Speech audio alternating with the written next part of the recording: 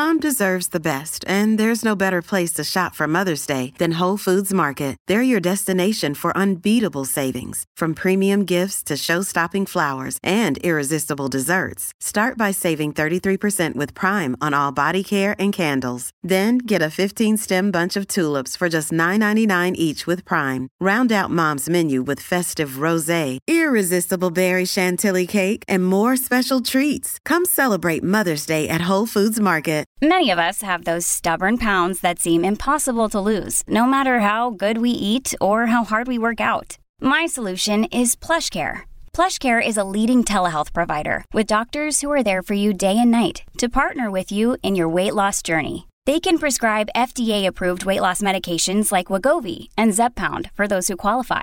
Plus, they accept most insurance plans. To get started, visit plushcare.com/weightloss. That's plushcare.com/weightloss. Welcome to I'm Absolutely Fine, the podcast from the mid-adult that looks at all the glamour and indignity of being a grown-up.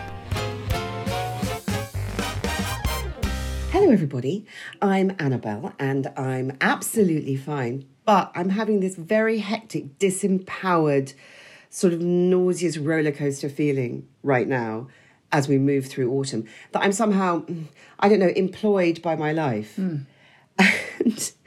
And my life won't give me a job description. I should be taking my life to an industrial tribunal because they won't tell me what's happening next. They're not paying me well enough.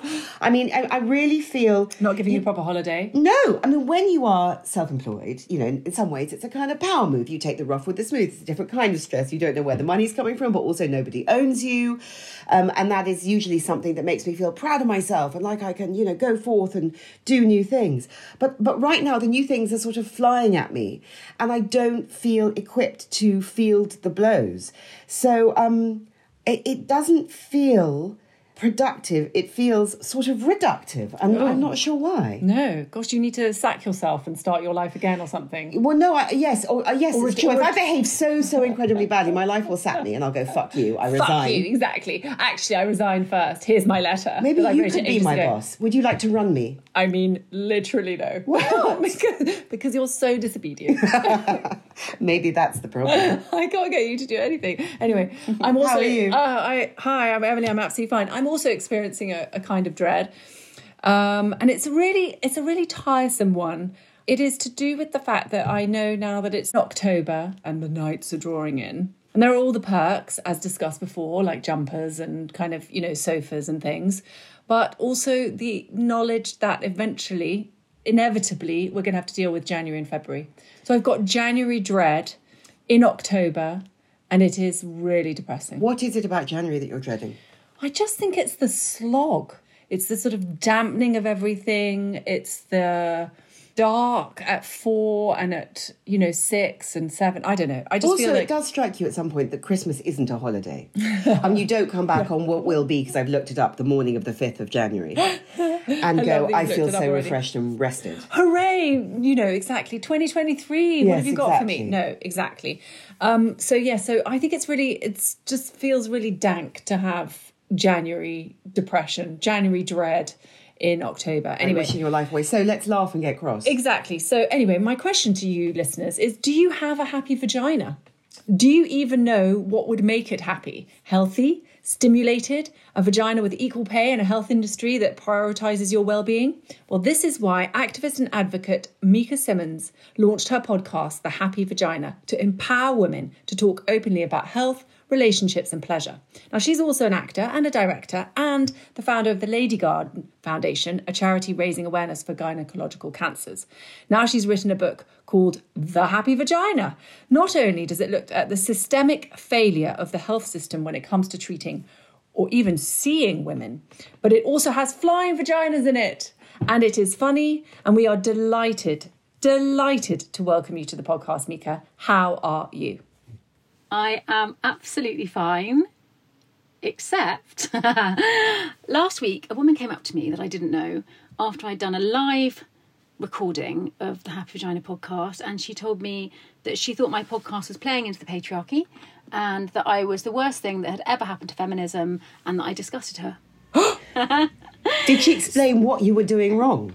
So the particular episode that we were recording, we were discussing objectification, which I find an incredibly interesting topic. When Dita Von Teese came on the podcast, she kind of opened that conversation up in my head, where she was saying she thinks the last hurdle for feminism will be for it to be okay for women to say, I want to be objectified. I want you to look at me, right? Because at the moment we're in this thing where we're like, don't whistle at me down the street. Oi, don't even look at me. Stay away. That's sexist. And she's like, well, the next bit will be that we can say as women, I'm choosing to be objectified and looked at in a sexual way. That is my choice. And of course Dita's going to say that because that is how she makes her living.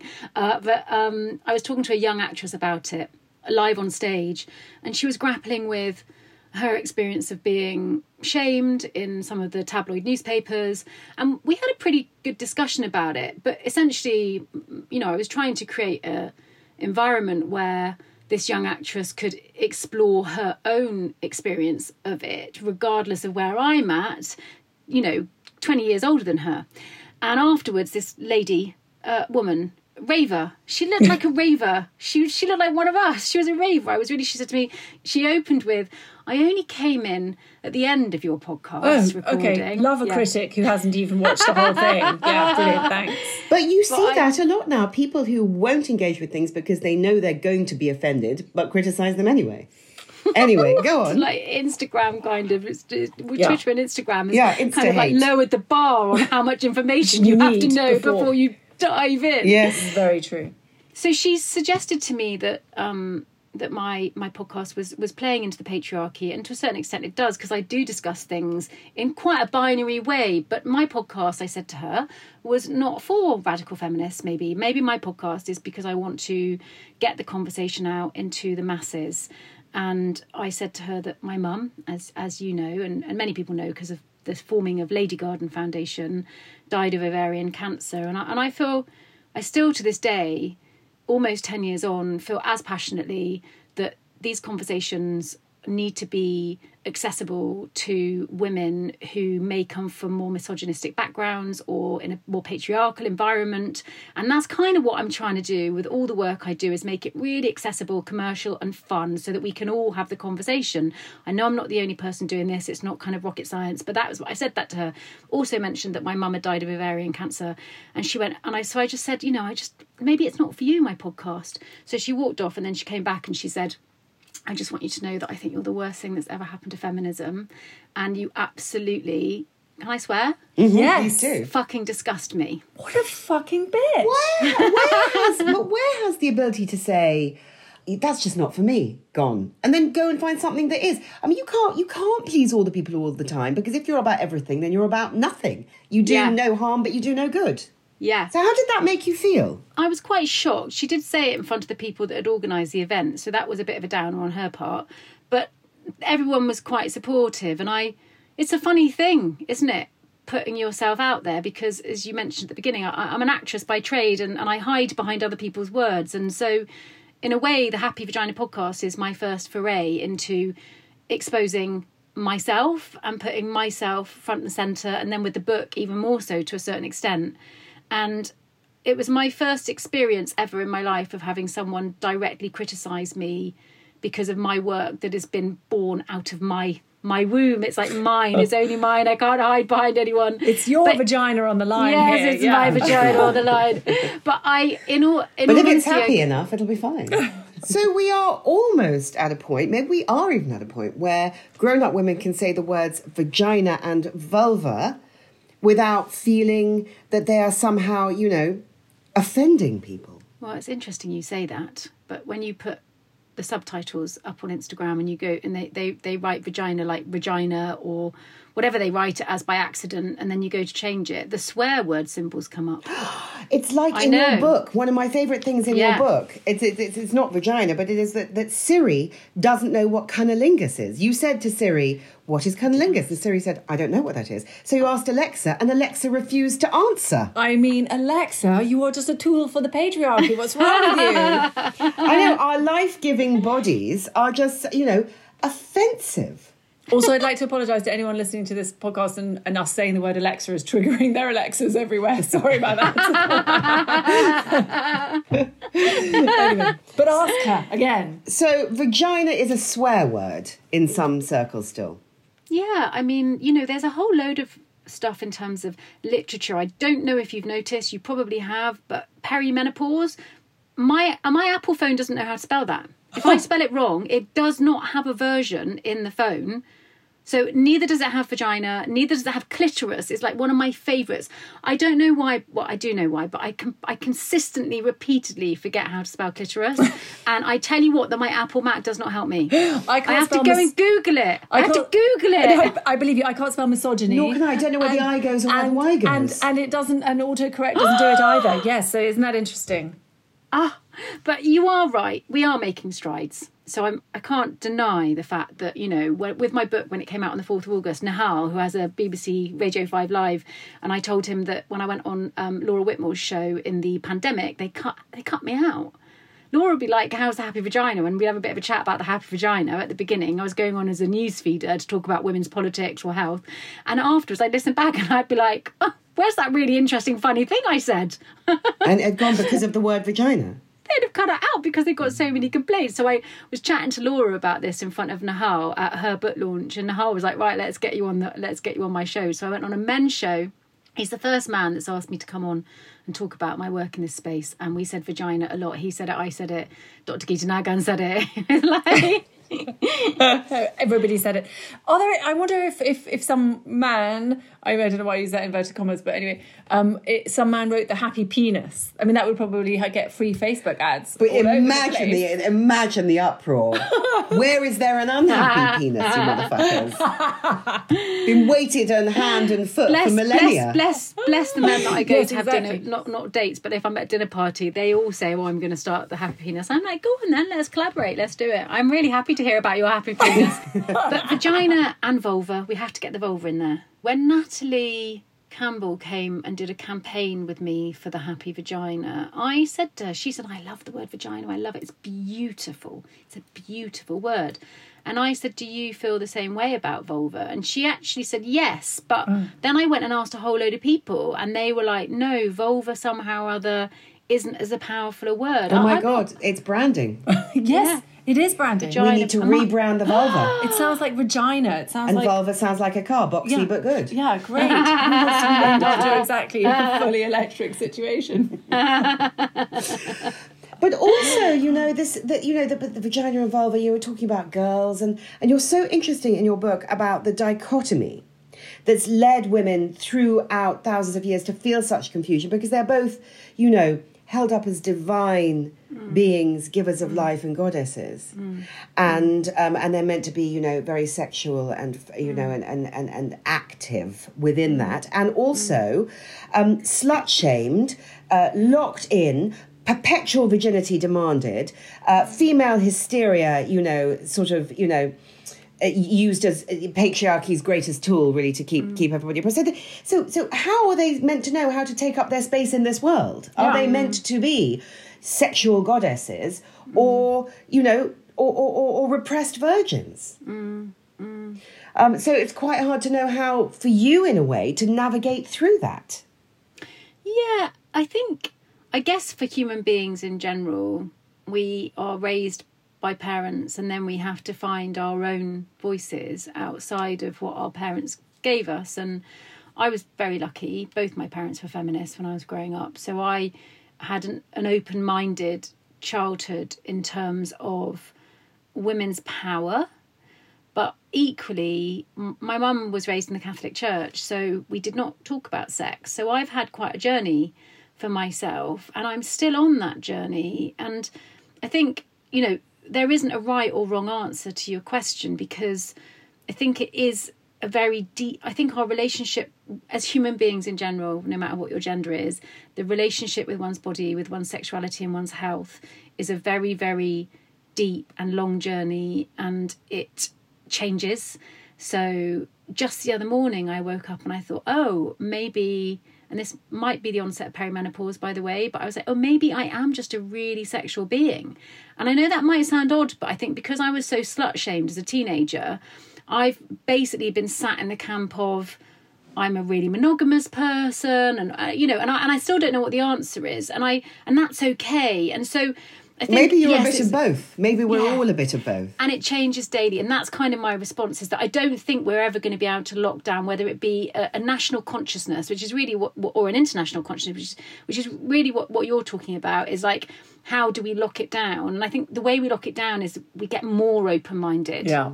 And we say, do you know what? Let's try and just get to know ourselves outside of the patriarchal system or the school system or the work system that you were talking to, you're the slave to your life. Like, try as much as we can with the assets that we have and the tools that we've got at the point in the life that we're at, to stay connected to us and how we feel and what we want and what's okay for us. And that's the greatest gift you can give yourself. Yeah. Yes, I mean, it can be, maybe it's getting easier, but I think that, it was also complicated by the fact that, you talk in the book a lot about, medical gaslighting and misogyny, about the fact that the basics weren't covered. No one knew anything about our bodies. Women's bodies were not used for medical testing and drug testing till the 90s. I know. So in a way, we now have a more solid foundation in order to find that kind of acceptance and open-mindedness. But it was a battle for gynecological survival, not to mention actual survival. This is an advertisement from BetterHelp Therapy Online. Now, you guys know that we're not shy about getting things off our chest. The tiny inconveniences that can ruin our days to the big, overwhelming worries that can flood our nights. Trouble is, we all got into the habit of saying, I'm absolutely fine. Emily and I added the but, specifically to get off autopilot and give ourselves the space to say what we were really experiencing. But we weren't always so free with our inner furies. A few years ago, I began experiencing debilitating panic attacks because I felt I couldn't tell anyone all the things that I was feeling, that I was not coping, that I felt like a failure. I was so ashamed, so I kept it all bottled inside. And of course, it started leaking out. It was only when I found a therapist and began sharing those doubts and insecurities with her that the panic began to dissipate. Because therapy can be a safe space to get things off your chest and to figure out how to work through whatever's weighing you down. So if you're thinking of starting therapy, why not give BetterHelp a try? It's entirely online, designed to be convenient, flexible, and suited to your schedule. Just fill out a brief questionnaire to get matched with a registered therapist and switch therapists anytime for no additional charge. With over 1,000 therapists in the UK already, BetterHelp can provide access to mental health professionals with a wide variety of expertise. And our listeners get 10% off their first month at betterhelp.com/midult. That's better, HELP.com/midult. BetterHelp, because sometimes the best thing to do is acknowledge that we are not, in fact, absolutely fine. This episode is brought to you by La Quinta by Wyndham. Your work can take you all over the place, like Texas. You've never been, but it's going to be great because you're staying at La Quinta by Wyndham. Their free Bright Side breakfast will give you energy for the day ahead. And after, you can unwind using their free high-speed Wi-Fi. Tonight, La Quinta. Tomorrow, you shine. Book your stay today at LQ.com.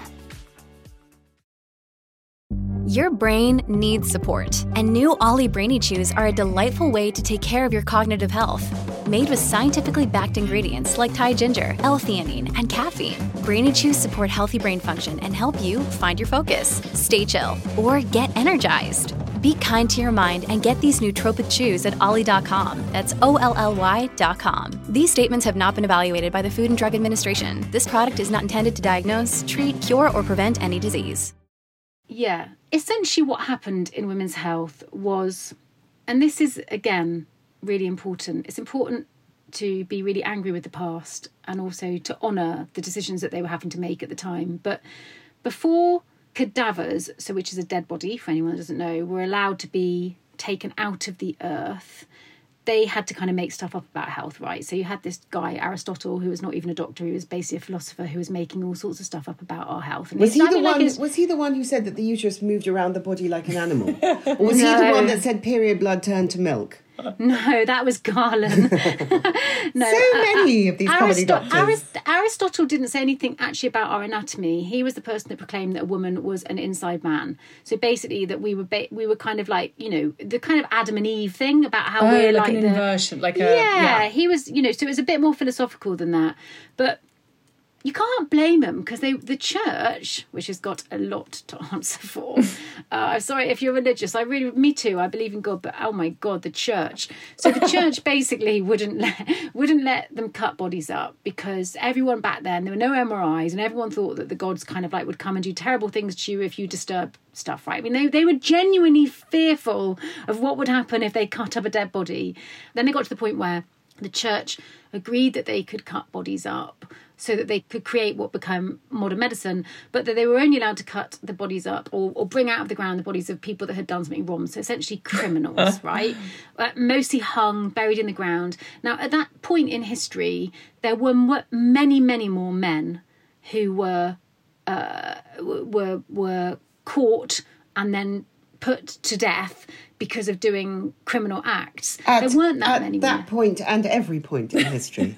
At every point in history. And also, I mean, there were the witches, of course, who were those terrible Awful healers. Well, they deserved everything they got. They burnt them, so you couldn't use their bodies because they were like burnt. So once they were able to look at bodies, there was a deficit of women's bodies, right? And also the other thing that I would add to it is that we were living in a time in history when people moved around, the men did. So the women stayed at home with the children, much better setup. I think I would have had kids if it had been like this. You're going to be with all your girlfriends bringing your kids up. I think all the men have gone. I don't think I'd be child-free today. The men go out to work, travel around the country, get hung. And then get chopped up. Yeah. So essentially, that both the way that we lived then and the fact that because men were travelling, they were therefore more susceptible to getting into the odd fight and then getting killed for it. Anyway, so women's bodies weren't properly examined, and it created a sort of fear-mongering, really, of women's bodies. And one of the things I talk about in the book, which is literally one of my favourite facts, is that Da Vinci, so, Leonardo da Vinci, who's like one of our greatest dead artists who created these, he's kind of renowned for his anatomical sketches being like the most amazingly detailed real ones that were ever created by any artist ever. And wasn't it amazing that he managed to do it? Well, he used animals Horses. to draw women's bodies, the internal organs of women's bodies, because he couldn't get any women. It was a normal body from the outside, but it had like a cow's uterus on the inside, right? Yeah, exactly. And in a weird way, I don't know if you know this, but it's only this year, for the very first time in 2022, that they've created 3D robots that are properly in the shape of a woman. So what they've had is the man's frame with the woman's bits, and they've just gone, okay, so a woman tends to be naturally more slender than a man, and they've actually made a 3D model that for teaching, educational purposes. So the students that are coming through the medical schools now are actually being taught on a proper woman's diagram. So that's exciting. But it's still not even, it's optional for GPs to take a women's health section in their exams. It's optional. Did not know that. Yeah. They don't have to take a women's health sort of like module or whatever.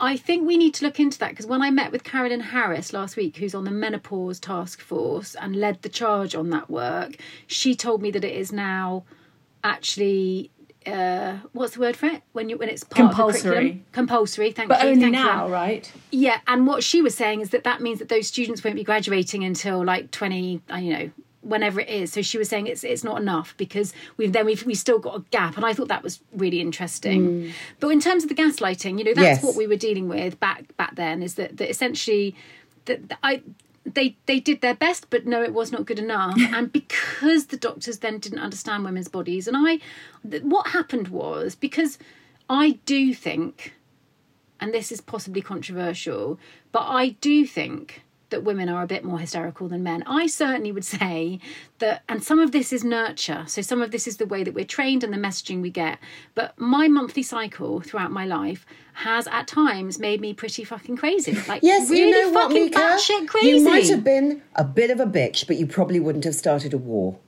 So No, it depends that's what true. you mean by hysterical. That's true. That's absolutely true. But in terms of health and a woman going into a doctor's before they had proper anatomical training in women's bodies, I think they just didn't understand, So then what they did, they started to make stuff up. as you've already referenced, Annabelle, about there was one particularly brilliant suggestion that the womb wandered around the body, banging into other visceral organs like the spleen, and they knew about the spleen because obviously men have spleens as well. So, and that if they wafted a candle underneath the vulva and vagina canal, then the womb would be wooed back into its place. So they made up stuff like that, but most importantly on this, which is the thing that's been most devastating for women's health, is that they suggested that some of our moods and distraught behaviour, but the emotional experiences were very, very poorly understood and respected. A woman in perimenopause, for example, maybe early perimenopause, they just basically started this idea that women could catch this thing or have this thing, this disorder, which has only recently been taken out of the American Medical Dictionary, called hysteria. Now, men can't have hysteria, only women can have hysteria, and hysteria is the answer for a lot of different things that are going on, whether a woman wants to have sex outside of marriage, whether she masturbates, whether she can't get out of bed because she's depressed, maybe postpartum. So that's how medical gaslighting started. And also it's happening in a different way, of course, with perimenopause and menopause now. It's like, think of all the inappropriate prescriptions for antidepressants that are being handed out. Yeah, absolutely. Because you don't meet the threshold. It's terrible. Do you still have periods? You don't meet the threshold. And that really needs to be addressed. I mean, I was with a British girlfriend who I went to uni with in Leeds, and she's living in New York now, and she says none of her friends can get HRT in America. It's just not, they are 100% still prescribing antidepressants. I do think it's changing in this country. Yeah. There's a couple of things that are really important. And actually, I just started taking HRT last year, and it's changed my life. Has it? And I'd been getting recurring cystitis and bits and pieces, and it's all gone, and I'm totally fine. And I was chatting to someone about this last week. There needs to be a massive overhaul in the very first question being, how are your periods? Because as you've just referenced, you can still be getting... So last year, I had all my periods. I missed 2. That's not a lot of periods to miss. I've had that happen to me before. And I'm really sorry, but I felt... I said this to a journalist, and they ran with it as a headline. I was really fucked off with them. I said that I felt like I had ants running under my skin, which made me sound like I was crazy. I think that's one of the symptoms. You know, there are 65 symptoms of perimenopause. I think that's genuinely one of the symptoms that doctors don't know about because they're not trained. Yeah. You know, things like that, or joint pain or headaches. But the ants under the skin thing, I'm sure I've heard that before. Yeah, I felt... Anyway, they said Mika Simmons has this strange response to perimenopause, having ants. I know, fuck off, it was a woman as well. Anyway, whatever. But I just... Don't blame the journalist, blame the editor. Yeah, that's... Yeah, journalists don't write the headlines. Yeah, there is that. Or don't blame anyone, just go and meditate. No, put yourself together. What's wrong with you? But it wasn't just medical gaslighting, also... industrial, technological. I mean, even though we now know that, you know, even in this day and age where female pleasure is taken much more seriously than it was, 99% of men are going to have an orgasm during sex, and something like 58% of women. 48, I think. Is it? Probably. Yeah. I mean, if that. Yeah. Vibrators were marketed for men. They were marketed for men with back pain and headaches. Those poor men. Yeah. Men who have a pain tolerance that is 1/10 of a female pain. Is that correct? It's really interesting, the pain tolerance thing. I have got that in my book, and there are a couple of things that, and also regarding the suggestion that women's eggs aren't necessarily on a downward decline, which I put in the book, which since I wrote the book, there's been some more research done on it. And so I put in the book that you aren't necessarily definitely born with all the eggs that you have got for your lifetime, which is one of the suggestions. And they're now thinking that actually you might be, but there may be some ways with stem cell research to repopulate your eggs. So that's kind of still exciting, but slightly a mistake. Not a mistake, it was right at the time. And then with the pain threshold, it's really interesting because they're now looking at it from the point of view of the medical gaslighting. Like, I think they're now going deeper into it. So that has always been a suggestion. That's absolutely right. They've been suggesting that women have a higher pain threshold than men. Oh, of course we have, because we can birth a baby, etc., etc. I see what you're saying. And now I think as we go deeper into it, it's like, is that really true? Oh, I see. What actually, in order to say we're not going to treat you because you're basically fine. No. In order to say, of course you don't need an anaesthetic to have your coil fitted. Yeah. You know, imagine if men had, I mean, I haven't had it done, but apparently Caitlin Moran wrote about this. Yeah. I mean, it's medieval, and they just say, take a deep breath. So maybe the pain threshold, I think this is what you're saying, that they're saying women have higher pain thresholds, so they can say, you don't need anesthesia for the things that we're about to do to you. There's that, and there's also just the lack of research. Like, how can you say a woman has a higher pain threshold when women haven't been included in trials? Yes, well, quite. And women and we haven't had a 3D skeleton of a woman's body. Like, it's a little bit like I wrote a piece for the Evening Standard, which was really controversial, but I stand by it 100%, and I've pissed off a lot of charities, but that's fine with me. So I started Lady Garden Foundation because Mum died of ovarian cancer, and from 2013 when I started that project through to about 2 years ago, I've been repeating this trope that ovarian cancer is a silent killer. And there's many reasons for that, which is that the symptoms don't really show up, and when you get it, therefore it's stage 4, and therefore of the gynae cancers, uterine is the most common, womb. Cervical cancer is the most treatable and catchable, and ovarian kills the most women. So that's created this thing called the silent killer. And then I'm writing the book, and I'm finding out what happened to women's health, and I'm like, well, is it really a silent killer, or is it that we just don't understand the ovaries? Because the ovaries were only discovered. I don't even know. We have to have a different word for that. I mean, I don't know. Like the Americas. The ovaries. Ovaries. Now, Mika, was it also Captain Cook? You're not going to believe this, fellas. Definitely a man. Or maybe only a man. Or maybe what's his name came back for Elizabeth I with some tobacco, a potato, and an ovary. Yeah, exactly. Hi. What was his name? Sir Francis Drake. Yeah. Of course. Horrible histories. Yeah. So if the ovary. So I was like, okay, and this is speculation. It might be that the symptoms are completely unrecognisable and all those sorts of things, but if the ovaries were only discovered in the 19th century, so we've only been researching them since the 19th century, I'm so sorry, but I will not say that the cancer that killed my mother is a silent killer. I would say that the patriarchal medical system doesn't understand the ovaries well enough.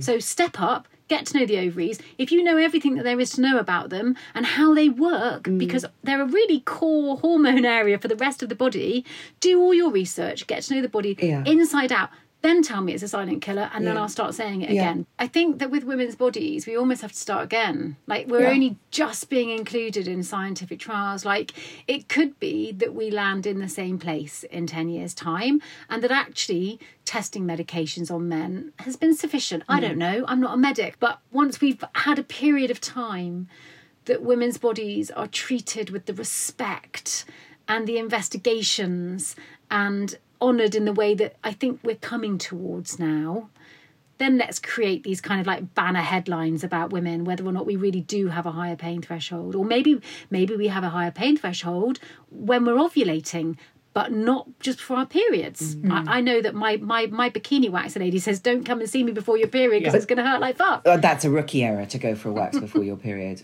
Yeah, I mean, absolutely. But I mean, you start and end your book by basically telling your reader you're a goddess, don't you?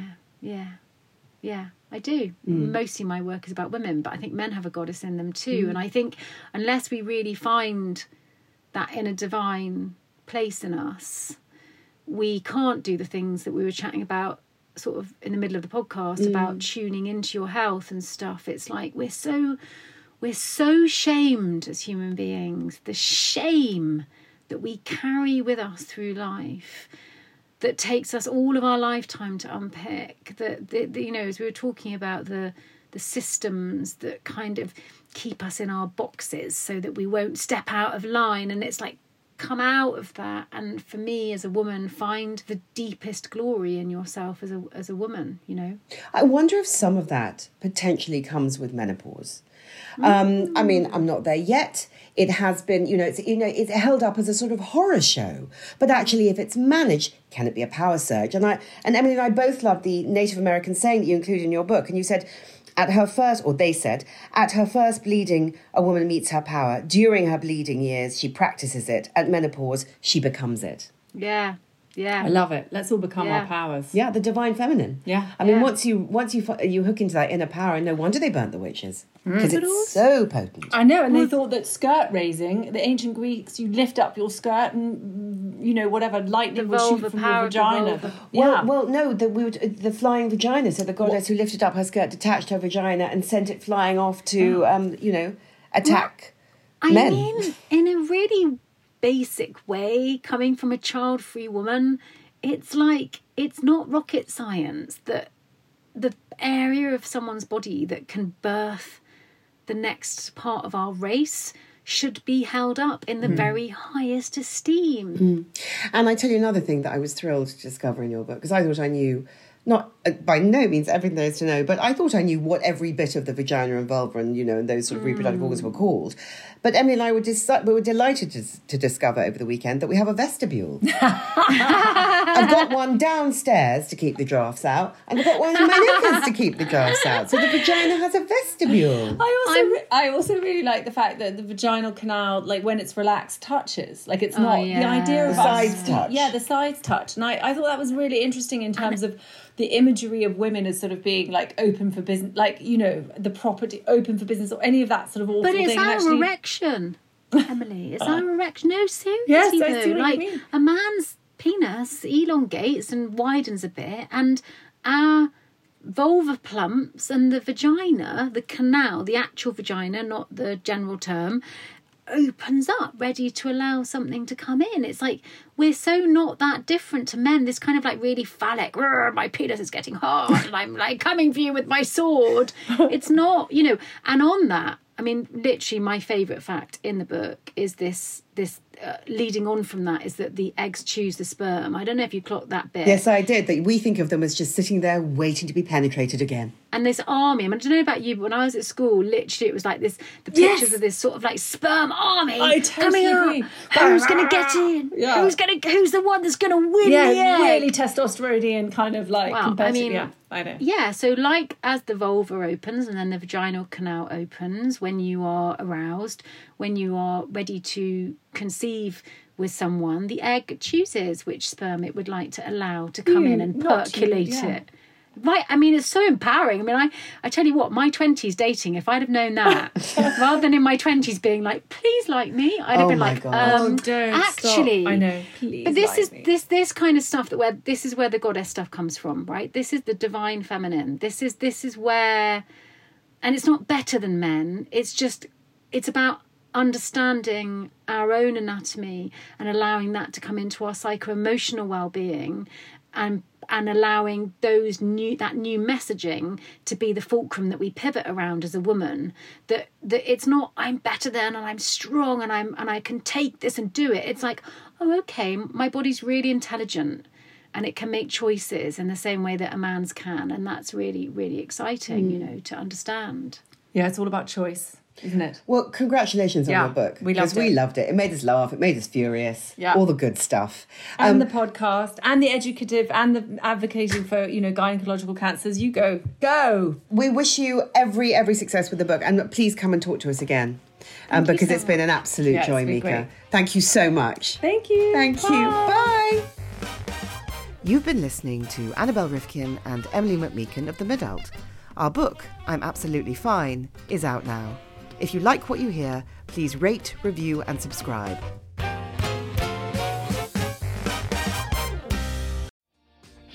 Hi, my name is Kay Adams, and to be honest, I'm not so good with the ageing process, so I enlisted my old chum, the filter-free Cara McKenzie, to advise. Could you imagine being a porn star? The room would need to be really hot for me to strip off. To be honest, she's not much help, but she is rather amusing. And along with some great guests, Jo Brand, Andy Oliver, Anton Dubek, Ruth Langsford and Craig Revel-Horwood, darling, we are learning how to be 60. Listen wherever you get your podcasts.